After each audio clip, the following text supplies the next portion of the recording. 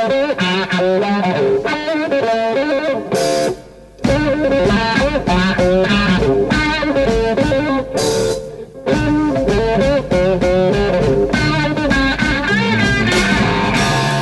Washington, D.C., this is On the Ground. As President Biden mentions the quiet part out loud about U.S. dreams for regime change in Russia, the conflict in Ukraine is unleashing a tide of political and economic changes in the world. We speak to historian Gerald Horne. We may be seeing the beginnings of a new international order that will involve a so-called de-dollarization, that is to say, the downplaying and diminishing of the dollar as an international reserve currency. Even the Financial Times of London has pointed out you already have multipolarity. And the effort to evict Russia and Russian oil and gas from the world economy even prompts the U.S. to meet with Venezuela, where U.S. sanctions have killed more than 100,000 people. An interview with Carlos Ron, Venezuela's Vice Minister of Foreign Affairs for North America. We've lived it. I mean, we've seen things against Venezuela, or our own history has been turned upside down by this narrative. Now we see it going on in Russia. But when is this going to stop? All that and much more coming up. Welcome to On the Ground, onthegroundshow.org, Voices of Resistance from the nation's capital. I'm Esther Iverem. Well, the war between Russia and Ukraine kicked into another gear this week after U.S. President Joe Biden declared in a speech that President Vladimir Putin of Russia must be removed from office. Though Biden's underlings tried to walk back his call for regime change in the world's other nuclear power, Biden doubled down this week, refusing to take back his comments. I'm not walking anything back. The fact of the matter is I was expressing the moral outrage I felt toward the way Putin is dealing in the actions of this man. French President Emmanuel Macron was among the leaders distancing himself from Biden's comments, saying, quote, "We should not escalate things, neither with words nor actions," end quote. While pundits debated among themselves about Biden's comments and whether the U.S. is the one really calling the shots in Kiev, the war raged on.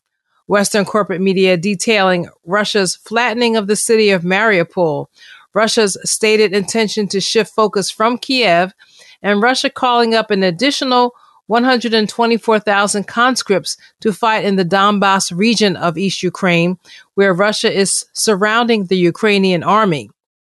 At the same time, reports emerged this week from independent journalists of captured Russian prisoners being hooded and shot by Ukrainian soldiers, and ethnic minorities in Ukraine being tortured, murdered, or being used as human shields by the Azov Battalion or other Ukrainian neo-Nazi forces integrated within the military.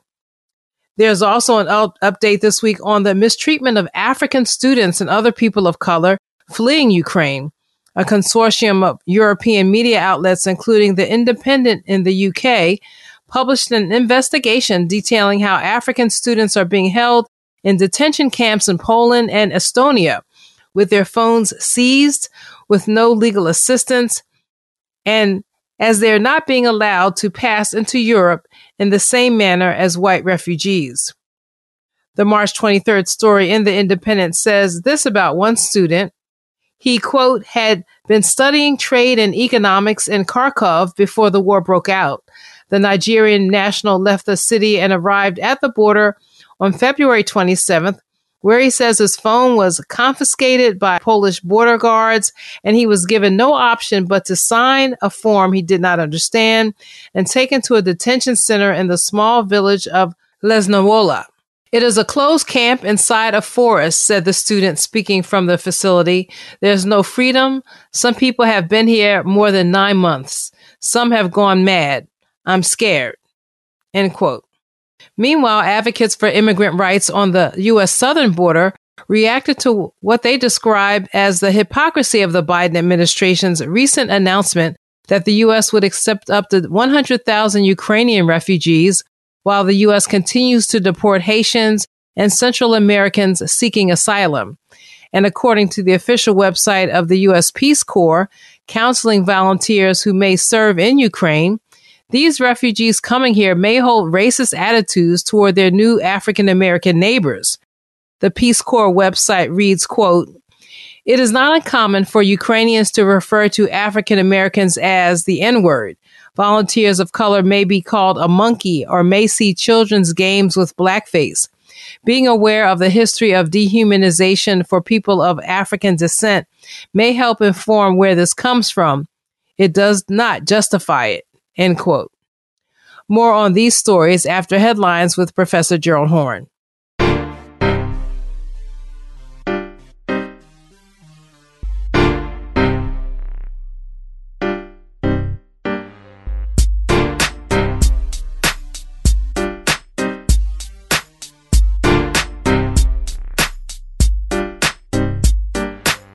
Now, Russia's new rule for countries that have imposed sanctions on it to pay for natural gas purchases in rubles by April 1st or be cut off from supply has been set in motion, but with European countries still paying in euros.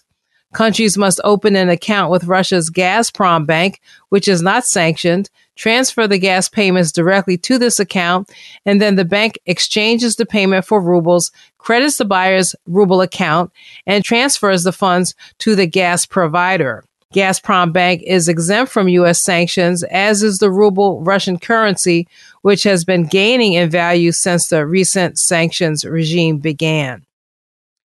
Meanwhile, as the U.S. spends or plans to spend billions more in Ukraine, a $15 billion package for fighting the coronavirus here at home is stalled in Congress and is threatened to be cut by a third, eliminating promised vaccine assistance to poor countries abroad. Also, on Tuesday, March 29th, Congress held its first hearing on Medicare for All since the onset of the pandemic, which has claimed nearly 1 million lives in the U.S. Economist Jeffrey Sachs presented a flurry of facts from declining life expectancy to rising numbers of what he called deaths of desperation in the U.S., in detailing that the U.S. health system is broken. All of the other countries have higher life expectancy than the United States. And the gap is widening dramatically.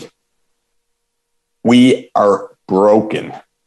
We spend far more on healthcare. We get far less because we don't even have a healthcare system. We have a hodgepodge of private, overpriced monopolies. But this is a broken, unfair, out of control cost system that doesn't deliver. A new Gallup survey reveals that 44% of American adults, or roughly 112 million people, are struggling to pay for health care, and a full 93% feel they are, quote, paying too much for the quality of care received, end quote. Senator Bernie Sanders of Vermont said he will hold Medicare for All hearings in the Senate in May.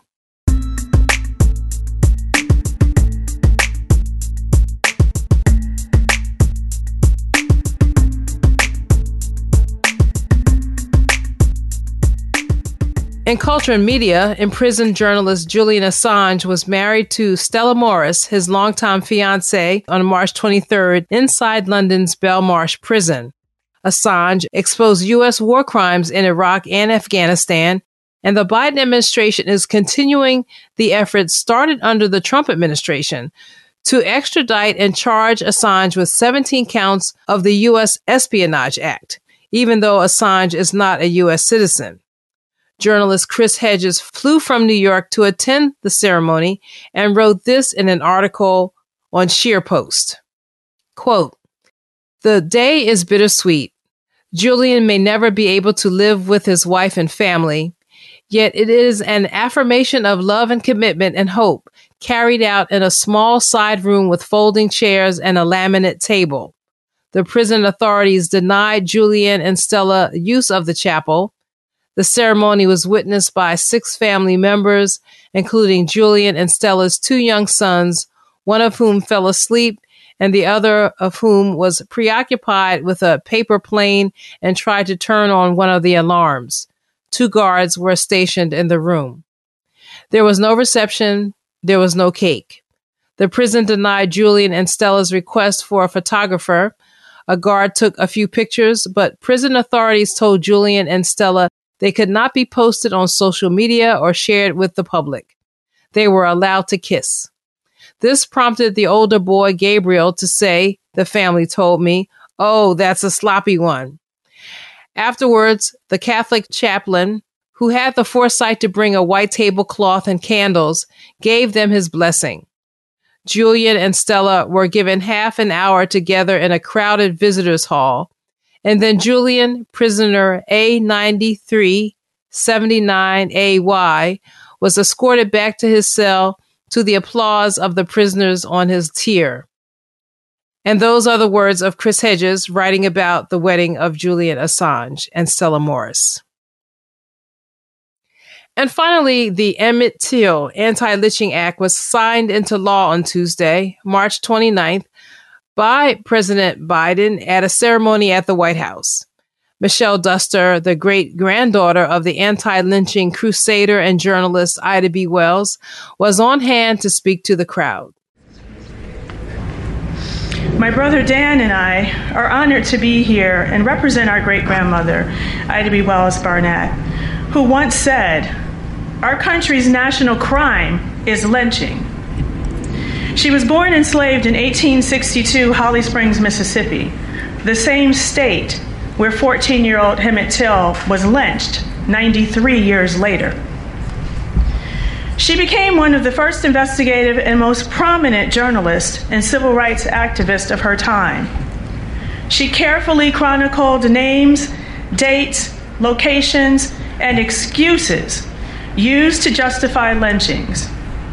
She wrote articles and pamphlets and gave speeches about the atrocities. And it was personal to her because 3 of her enterprising friends, Thomas Moss, Will Stewart, and Calvin McDowell, who co-owned a grocery store in Memphis, were lynched in 1892. She knew these upstanding men, who were leaders in the community. They were guilty of no crime. Through her writing and speaking, she exposed uncomfortable truths that upset the status quo. Truths that lynching was being used as an excuse to terrorize the Black community in order to maintain a social and economic hierarchy based on race.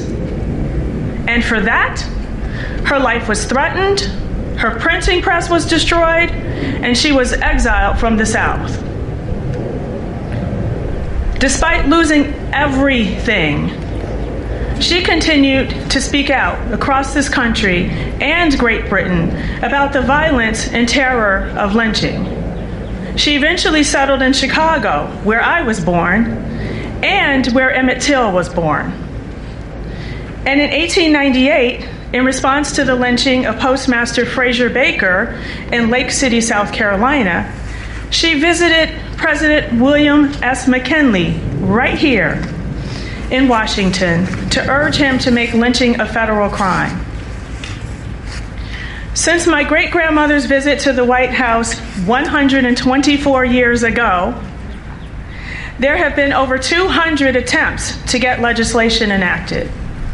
And 17 years ago, in 2005, my brother Dan spoke at the Senate press conference where they issued an apology for not passing the legislation.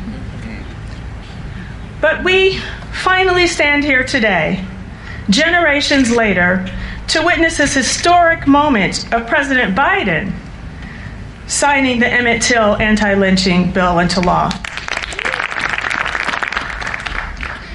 We are here today because of the tenacity of the civil rights leaders and commitment of members of Congress who are here today. And those are our headlines and happenings. This is On the Ground. Stay with us. I heard him call out. I heard him call for his mother, and I didn't even call my mother. I wanted to avoid talking about the elephant in the room, the pig on my neck, the devil on detail. We were born of a people who were torn from their people for the root of all evil. From it sprung the trunk, the branches, and the fruit of all evil. Unless they need you, they act as if they don't see you. besiege you and tell you to cooperate as if it's something you agreed to. But for a criminal's constitution, nothing's illegal. Except people who were once property, destroying property, upheaval. Keep your eye on the sparrow, the bald eagle, defeathered and beheaded at the stoop of the steeple, guarded by soldiers, stupid yet lethal. It doesn't matter if a liar has a republic or democracy or monarchy, it's malarkey. Don't mind me if I seem a little off-key or I sing a little off-key. But when we're on keys, we can unlock things. Souls freed, otherwise held hostage. On the ebony and ivory with the heart of a Gnostic, but hands of a locksmith. A pharmacist, a prescription for the toxic, eating away at our subconscious. 8-ball in a corner pocket, 8-ball on a corner carpet. How can we stop it when the cops and the robbers, money is their religion, they follow the same prophets? So don't mind me if I seem a little off-key or I sing a little off-key. But once we're in tune, we can conduct the cosmos. Conductor of the orchestra, conductor of the Underground Railroad. Don't you see the kick, the thump, the heart, the crashing cymbals as symbols of shields? No Captain America, no cap in America. If you're black and the finger snap, fade the black in America. So don't mind me if I seem a little off-key or I sing a little off-key. More than mere melody, using horn and string to quarantine from a disease that sees us as less as human and more as things. So we don't play music, we pray music. Those same nooses hang useless, raise the dead like Jesus did. We don't play music, we pray music. Vivid and lucid dreams let loose in the pure hearts with divine acoustics. We lay blueprints at the blue note. I come from a people transmuted, transformed by song. Until the musicians are translucent, until you see through them and see through this and bear witness to the oneness that from nothingness brought forth all of existence. So don't mind me if I seem a little off-key or I sing a little off-key. It's more than mere melody, I'm in tune. We're in tune.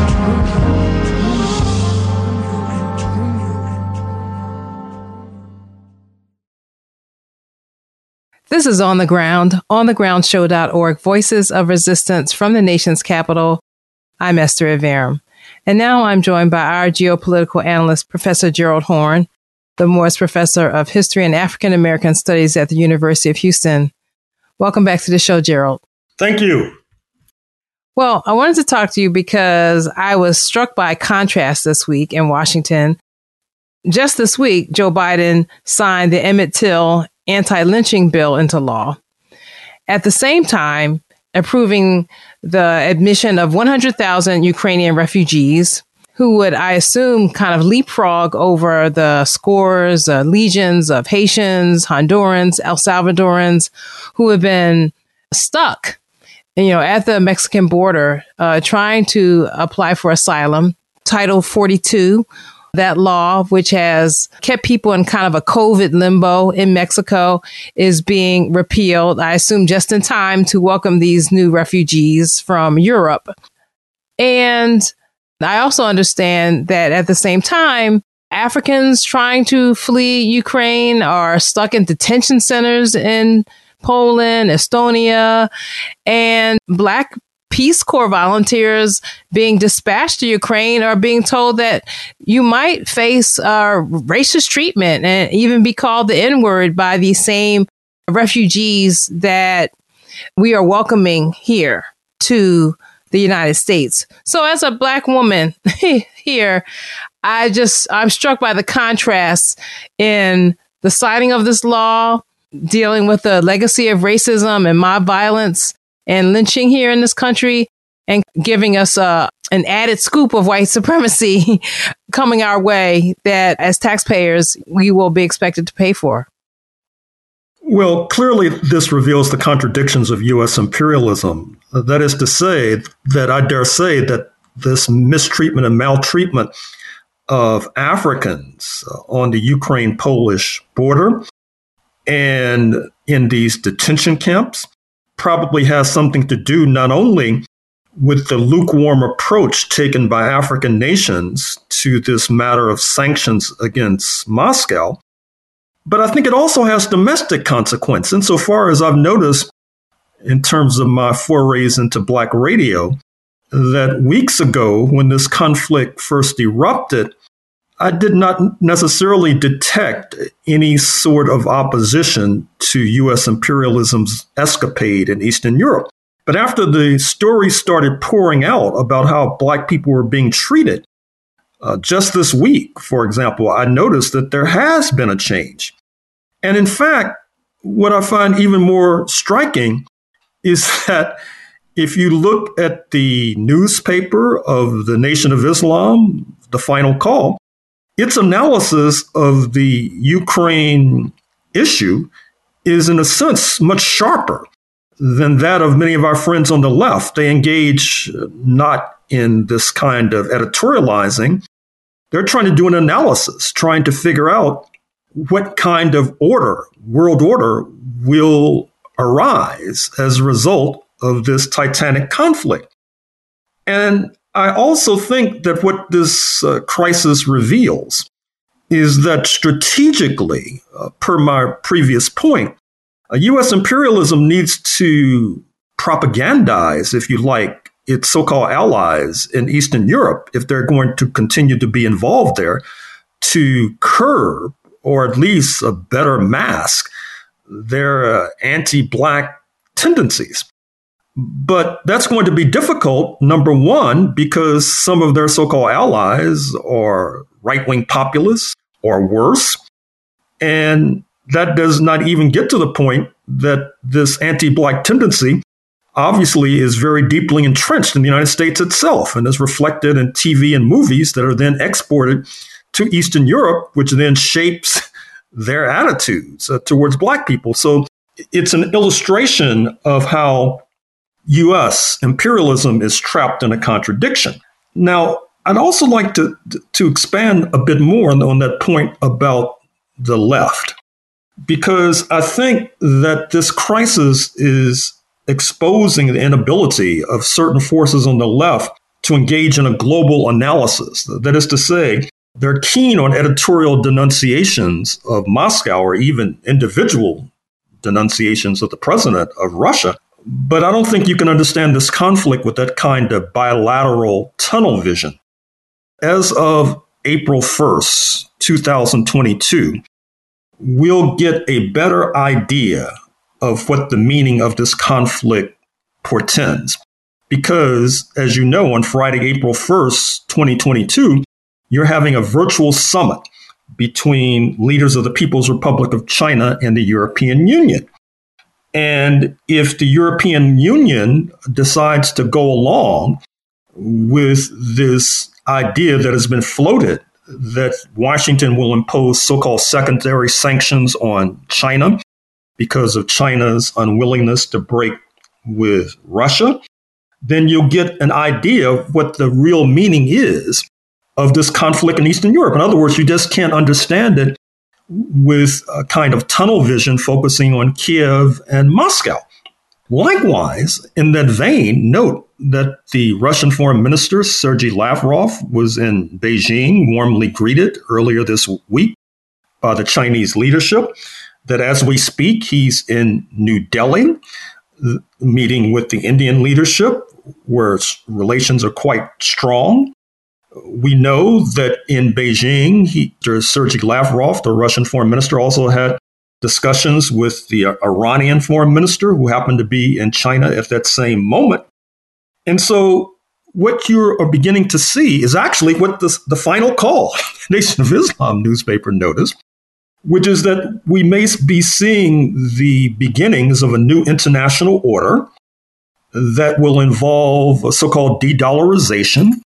That is to say, the downplaying and diminishing of the dollar as an international reserve currency. Even the Financial Times of London has pointed out that as we speak, you already have multipolarity in terms of the monetary system, with a move away from the unipolarity of the use of the dollar, with the rise not only of the euro and the Chinese renminbi, but also the increased use of Canadian currency in international trade, Australian currency, etc.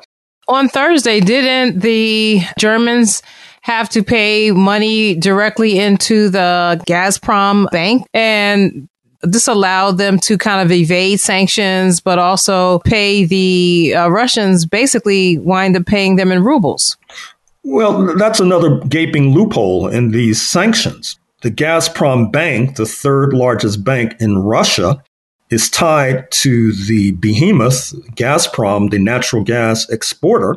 Mm-hmm. It's not sanctioned. That is to say, the Gazprom bank is not sanctioned. And so it's the third largest bank now. If this trend continues, it'll probably be the largest bank by the end of the year. And the ruble is going up in value, right? Correct. And of course, the discussion in New Delhi with Sergei Lavrov is about rupee-ruble trade. That is to say, Indian currency and Russian currency. We've seen the discussion in Riyadh, Saudi Arabia, about Saudis selling their oil to China and receiving in return Chinese currency, the renminbi.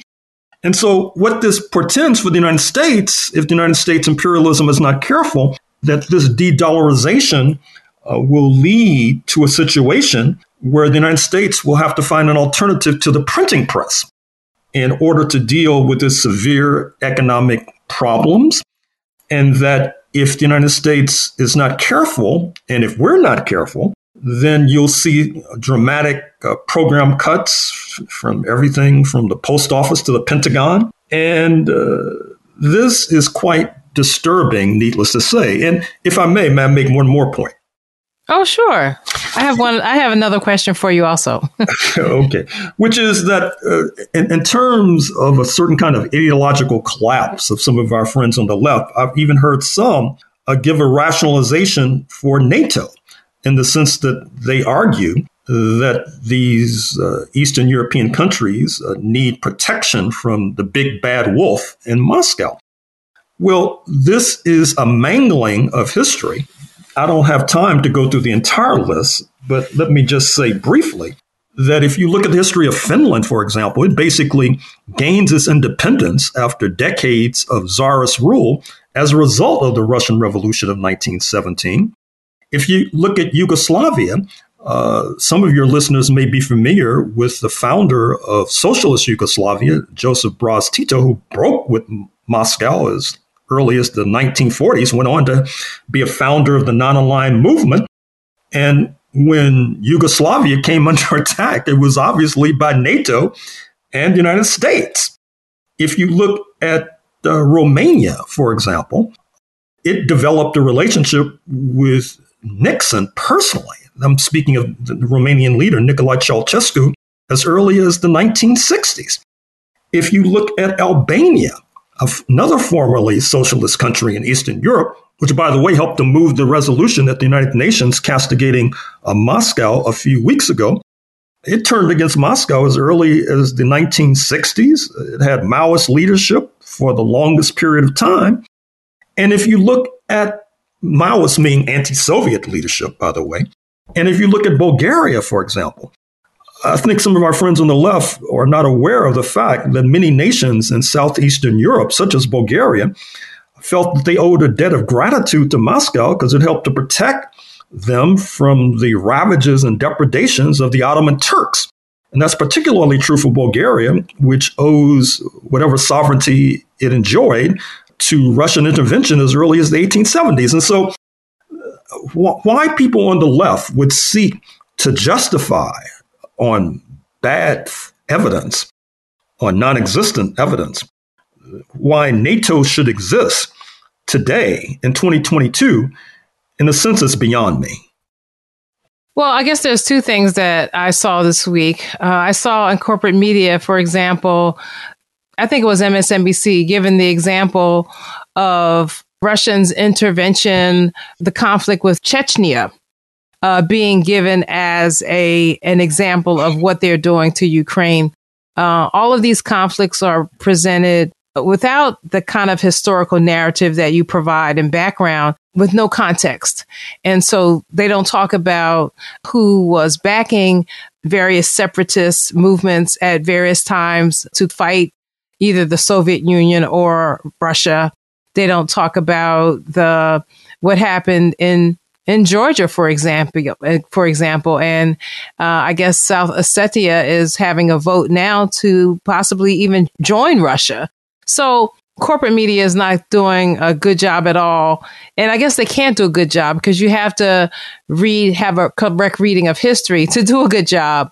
But the other thing that I've seen in terms of the contrast I mentioned to start our talk is that when Kamala Harris speaks after the great-granddaughter of Ida B. Wells at the signing of the Emmett Till law, she talks about, fighting for freedom and God bless the United States of America. And it's without any type of irony that we are supporting a regime in Ukraine that has neo-Nazi forces throughout its military, that has engaged in repression of ethnic Russians, newspapers. Some of the first things they did was try to basically outlaw the Russian language or decertify it as an official language.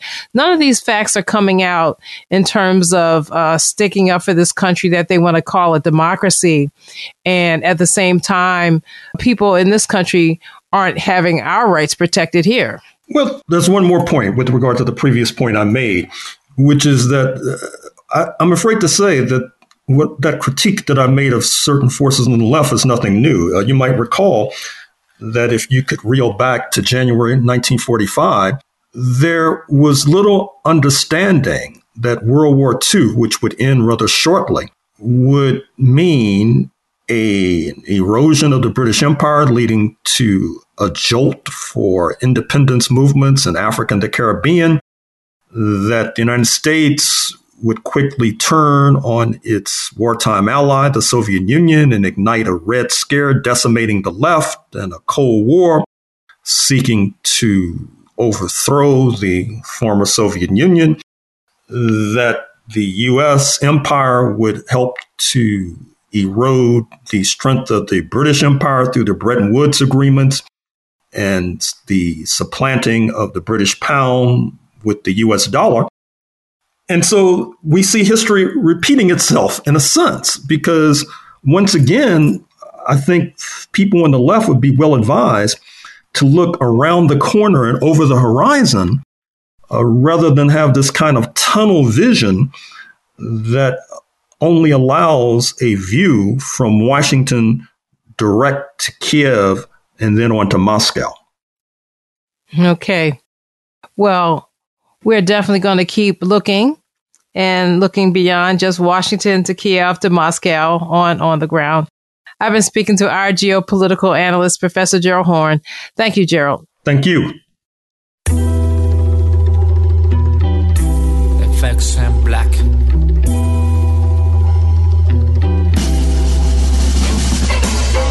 I'm inspired by the strength of the people. From the streets to the steeple, we all equal inspiración. Lo que me inspira es el poder de la gente, lo que usan su mente para revolución. Hey, I'm inspired by the strength of the people. From the streets to the steeple, we all equal inspiración. Lo que me inspira es el poder de la gente, lo que usan su mente para liberación. Hey yo, my heroes are young lords, adored and ready to go to war in a society with racial anxiety, singing the blues of various hues and colors. On the streets, people were killing each other, so they formed a coalition of brothers and sisters on a revolutionary mission. Now listen, they weren't fucking with no crooked ass politicians. They made their own decisions based solely on their proposition. They had a 13-point program and platform. They knew that organizing was an art form that they could transform from college students and dorms into a militant organization with uniforms. The newspapers read Liberación Aguante, liberty or death to their last breath, fighting for those that have less. So though we mad stress, we still blessed. Stay blessed. I'm inspired by the strength of the people. From the streets to the steeple, we all equal inspiración. Lo que me inspira es el poder de la gente, lo que usan su mente para revolución. This is On the Ground, onthegroundshow.org, Voices of Resistance from the nation's capital. I'm Esther Iverem. Well, the effort to evict Russia and Russian oil and gas from the world economy even prompted the U.S. to meet with Venezuela, where U.S. sanctions have killed more than 100,000 people. Carlos Ron, Venezuela's Vice Minister of Foreign Affairs for North America, recently spoke to activists Leonardo Flores and Terry Matson of Code Pink Radio. So on March 5th, this news broke out of a meeting that took place between high-level U.S. government officials and President Maduro, also other high-level officials from the Venezuelan government. It was perhaps the first meeting in a very long time of this high-level representation. I believe that we can say this is, there's a lot of changes going on throughout the world. I think we're definitely in a new era of many situations that are going on. I think it shows the failure of that maximum pressure policy that was implemented during the Trump administration, in the sense that it didn't amount to what the U.S. had wanted as an objective. And of course, it ended up hurting a lot of Venezuelan people.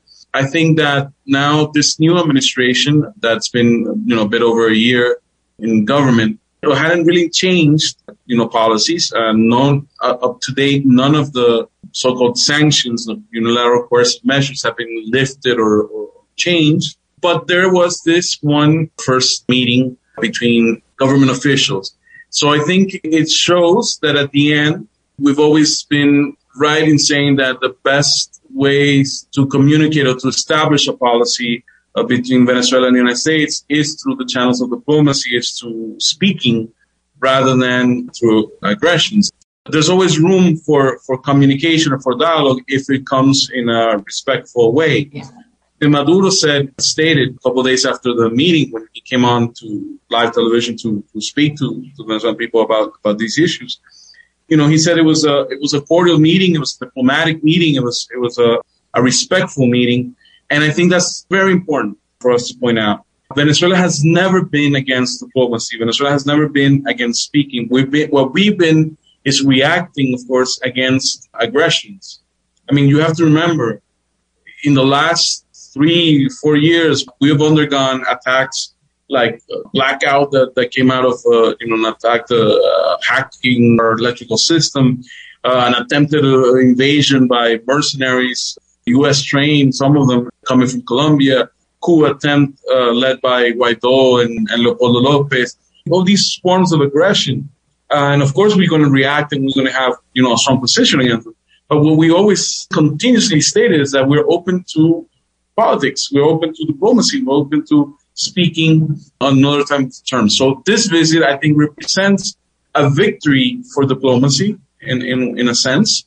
That is not to say that things have completely changed or that this is the beginning of conversations that we'll see if they continue and if there's the political will to continue them. But I think it is definitely an important new moment where, diplomacy is at least in this moment triumphing over, all the other types of aggressions. To me, this meeting was really interesting because in the days just before the meeting, you had President Biden extending the U.S. national emergency with regards to Venezuela, the one that calls Venezuela an unusual and extraordinary threat to the United States, which is patently absurd. You also had the United States and Colombia engaging in military exercises, maritime exercises, with a nuclear submarine right off of the Venezuelan coast. So what does it say that on the one hand, finally, after so many years, you have the United States willing to speak with Venezuela? I read in the media that it was the first visit by a White House official since the late 1990s, so over 20 years.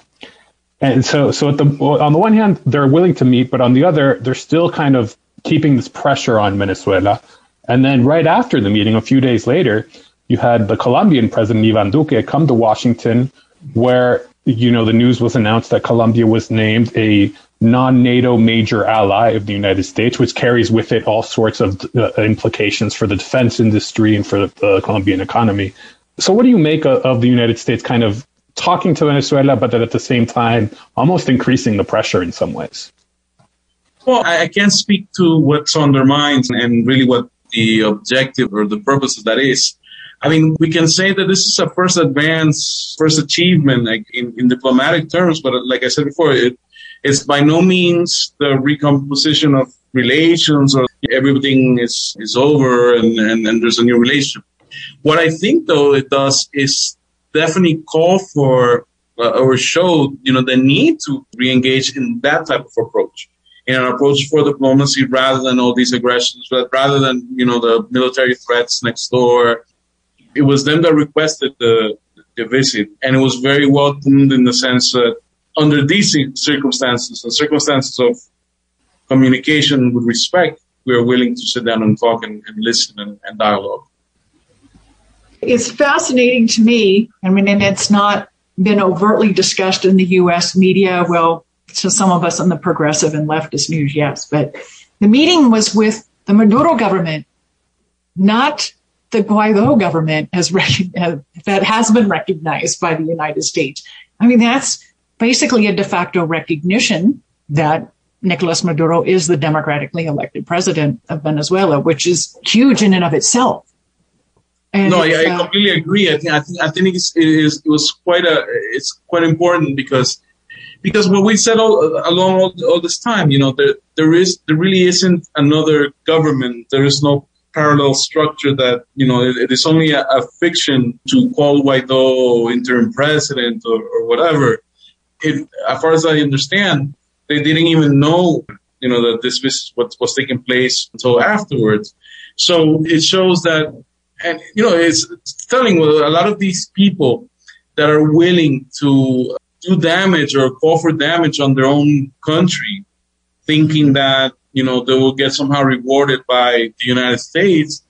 They might as well, history has shown this many times, they could probably end up, bypassed or even ignored in moments when they're no longer part of the interests of the U.S.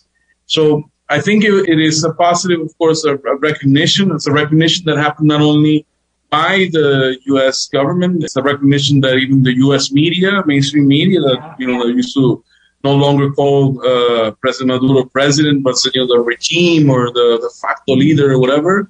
Then all of a sudden you start seeing on the lines again, President Nicolas Maduro in Venezuela. It's funny that you have to go through this in order to come back to reality in the United States.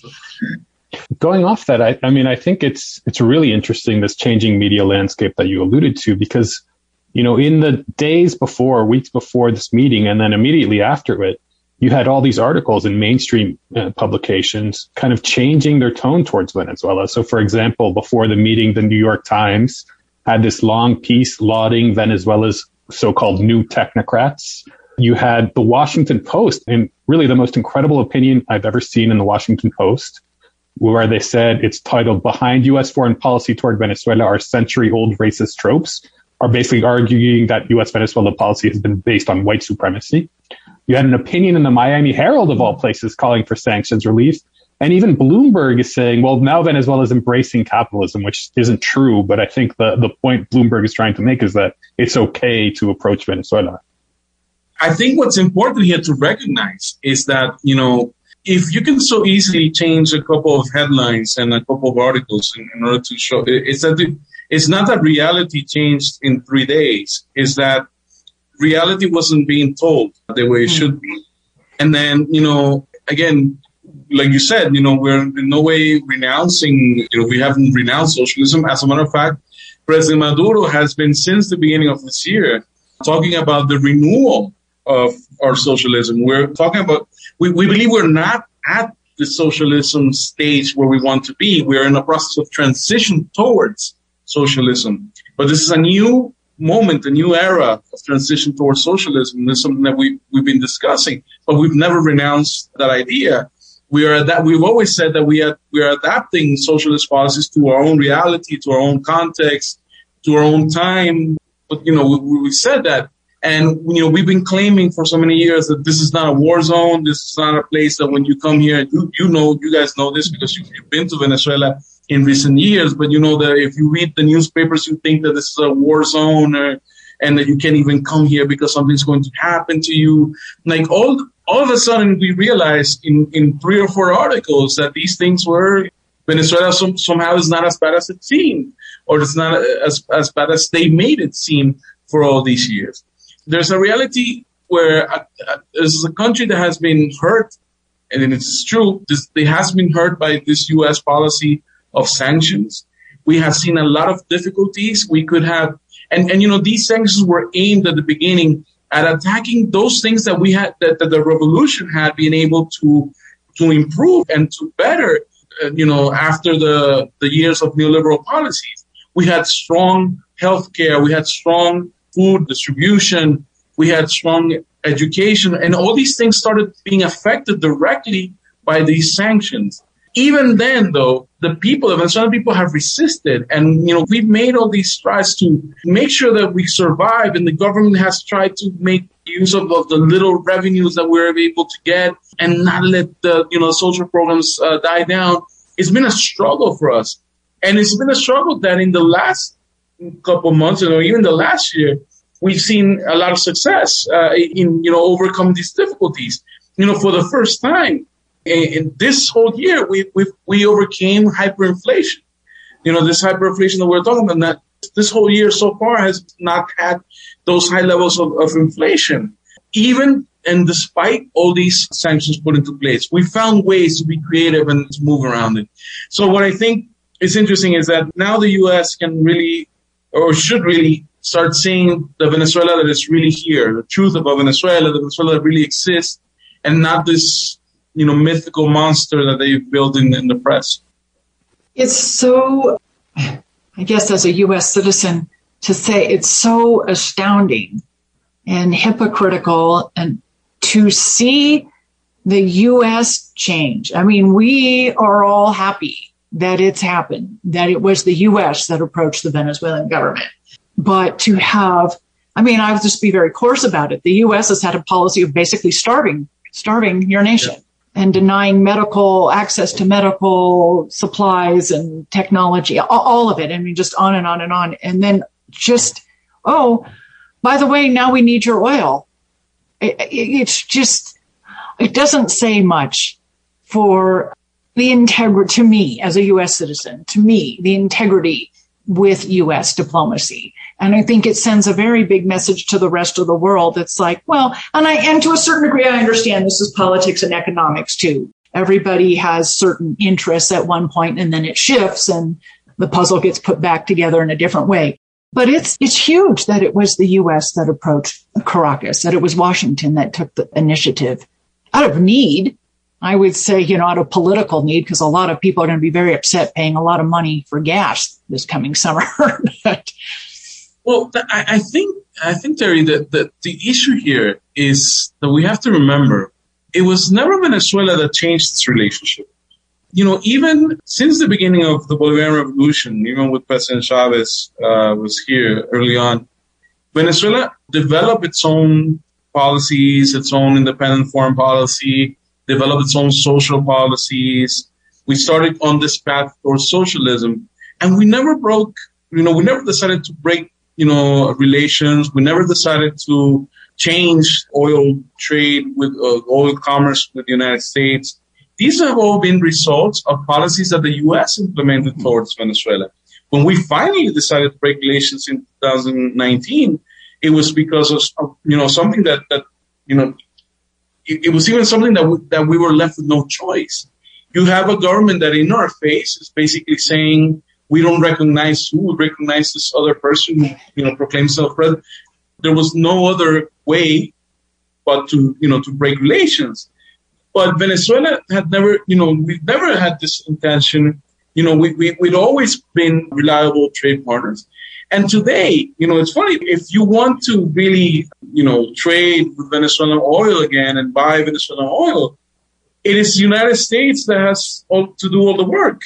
It's the United States that has to lift the sanctions. The United States that have to allow its companies to operate in Venezuela. It's the United States that has to allow us to access the financial system so that we can, go back and be able to work within that system. It was never us that placed these difficulties or these blocks in the relationship.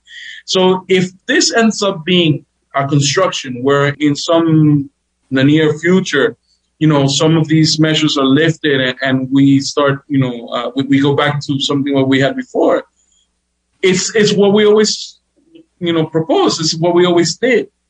It was the United States that changed that, that made those changes. And I do think in the current context, all the issues that are going on in the world, we're going to have an energy crisis. Also because the planet is itself in a crisis mode. The capitalism is in a crisis mode. It's been there many years. We saw it. We've seen it more in a crude way because of the pandemic. But, in order to stabilize, I think, it will be in the interest of the people in the United States, the movements in the United States, everybody should sort of think, it would be better to go back to diplomacy. It would be better to go back to the other type of relations that we used to have in Venezuela so that things can, kind of stabilize. I think it could be something worth rallying around, So right now in the United States and in Europe, we're seeing kind of corporate media really demonize not just Russia, not just Vladimir Putin, but also the Russian people. What's the perspective on this conflict from Venezuela and from kind of the global south? How is Venezuela seeing what's going on in the Ukraine? What does Venezuela think about Russia and the Russian people? I believe that we have to start by saying something, it's very important. We've always believed, we're talking about diplomacy, we've always believed in the diplomacy of peace. And we're, of course, against conflicts. We're very, President Maduro has said it as well. We are very concerned about, things escalating and going into another direction that could engage possibly the world into a major confrontation. And we definitely believe that we need, as an international community, as a global community, we need to do things so that conflicts scale down, so that, we can return to diplomacy. Now, we can't have this conversation without noticing or without realizing that these are issues that have been going on not since February, but that have been going on for many years. There are issues that threaten, that put in jeopardy Russia's security since many years ago, that put in jeopardy the lives of ethnic Russians within Ukraine, since many years ago. How many people have died in the conflicts prior to this recent operation in February? And those things are not in the news, or, they don't make the news cycle. And in any case, if you have a NATO that is providing more weapons, that is calling for, building up a larger conflict, then of course, we're all going to feel threatened. And this is completely the wrong direction. Well, we believe countries in NATO and elsewhere should be promoting peace, understanding, meetings, sit down, let's sit down, let's talk. That's the way you de-escalate, not by sending more weapons and planes or whatever, offering things that would continue or exacerbate a military conflict. And there's another, we don't think the solutions, we've experienced throughout all these years, these unilateral coercive measures. Now, when you see that everyday new sanctions against Russia are announced and new things, well, where is that going to lead? We know that sanctions definitely do not lead to prosperity, to any of the goals that are set, except for that goal that you cannot admit in public, which is that you want to hurt the people of that country you sanction.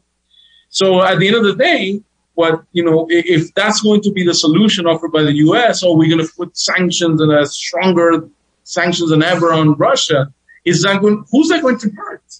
Nowhere in the world have sanctions hurt anybody but the common people of any of those countries in question. So having lived through that, having lived through all these attacks, the xenophobia that has spread even in this region against Venezuelans. So we know, that when that discrimination, that attack, having lived through censorship as Venezuelans, there's no media information that comes from Venezuela that you can listen to.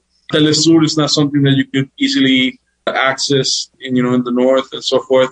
Well, having lived through this, we see what's going on towards Russia. And we understand that this is, this is something negative we definitely don't agree with, or we definitely don't support. We have expressed our support to the Russian people, to the Russian government, in a sense that we know these actions that are being taken place against them are very dangerous. I mean, just the fact that this is as ridiculous as things are getting, that you want to erase Yuri Gagarin from space history, so as if this man never reached space. I mean, how ludicrous is this? I mean, how far are we willing to go to accept and to normalize this? We've lived it. I mean, we've seen things against Venezuela, how our own history has been turned upside down by this narrative. Now we see it going on in Russia. Well, when is this going to stop? So I think we sympathize with that, with we understand what's going on in Russia because we live something similar. And Carlos Ron, Vice Minister of Foreign Affairs for North America for the Bolivarian Republic of Venezuela, will have the last word on today's show. He was speaking on Code Pink Radio with Terry Mattson and Leonardo Flores. This is On the Ground, onthegroundshow.org, Voices of Resistance from the nation's capital. We're on 24 stations on the Pacifica Radio Network, on podcast at On the Ground Show with Esther Iverem, and our website is onthegroundshow.org.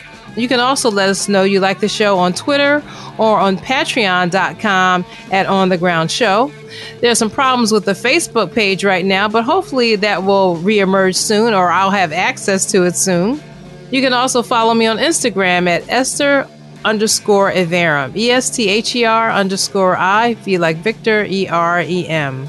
The music we played this hour included In Tune by Robert Glasper, featuring poetry by Amir Suleiman, Inspiracion by Maluk, and our theme music is Voodoo Child by Jimi Hendrix. Until next time, take good care and keep raising your voice. Peace.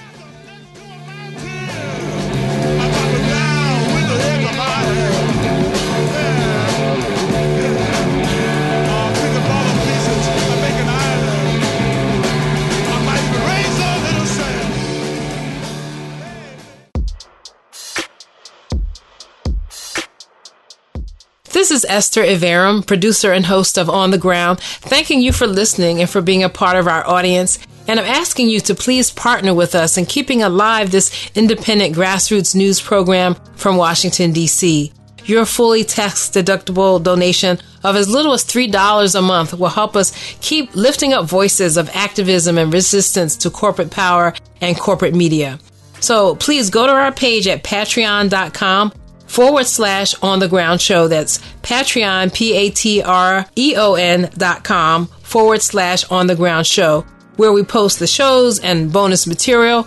Or you can see all the ways to support, including end of the year giving and PayPal, on our website, which you know is onthegroundshow.org. Thank you.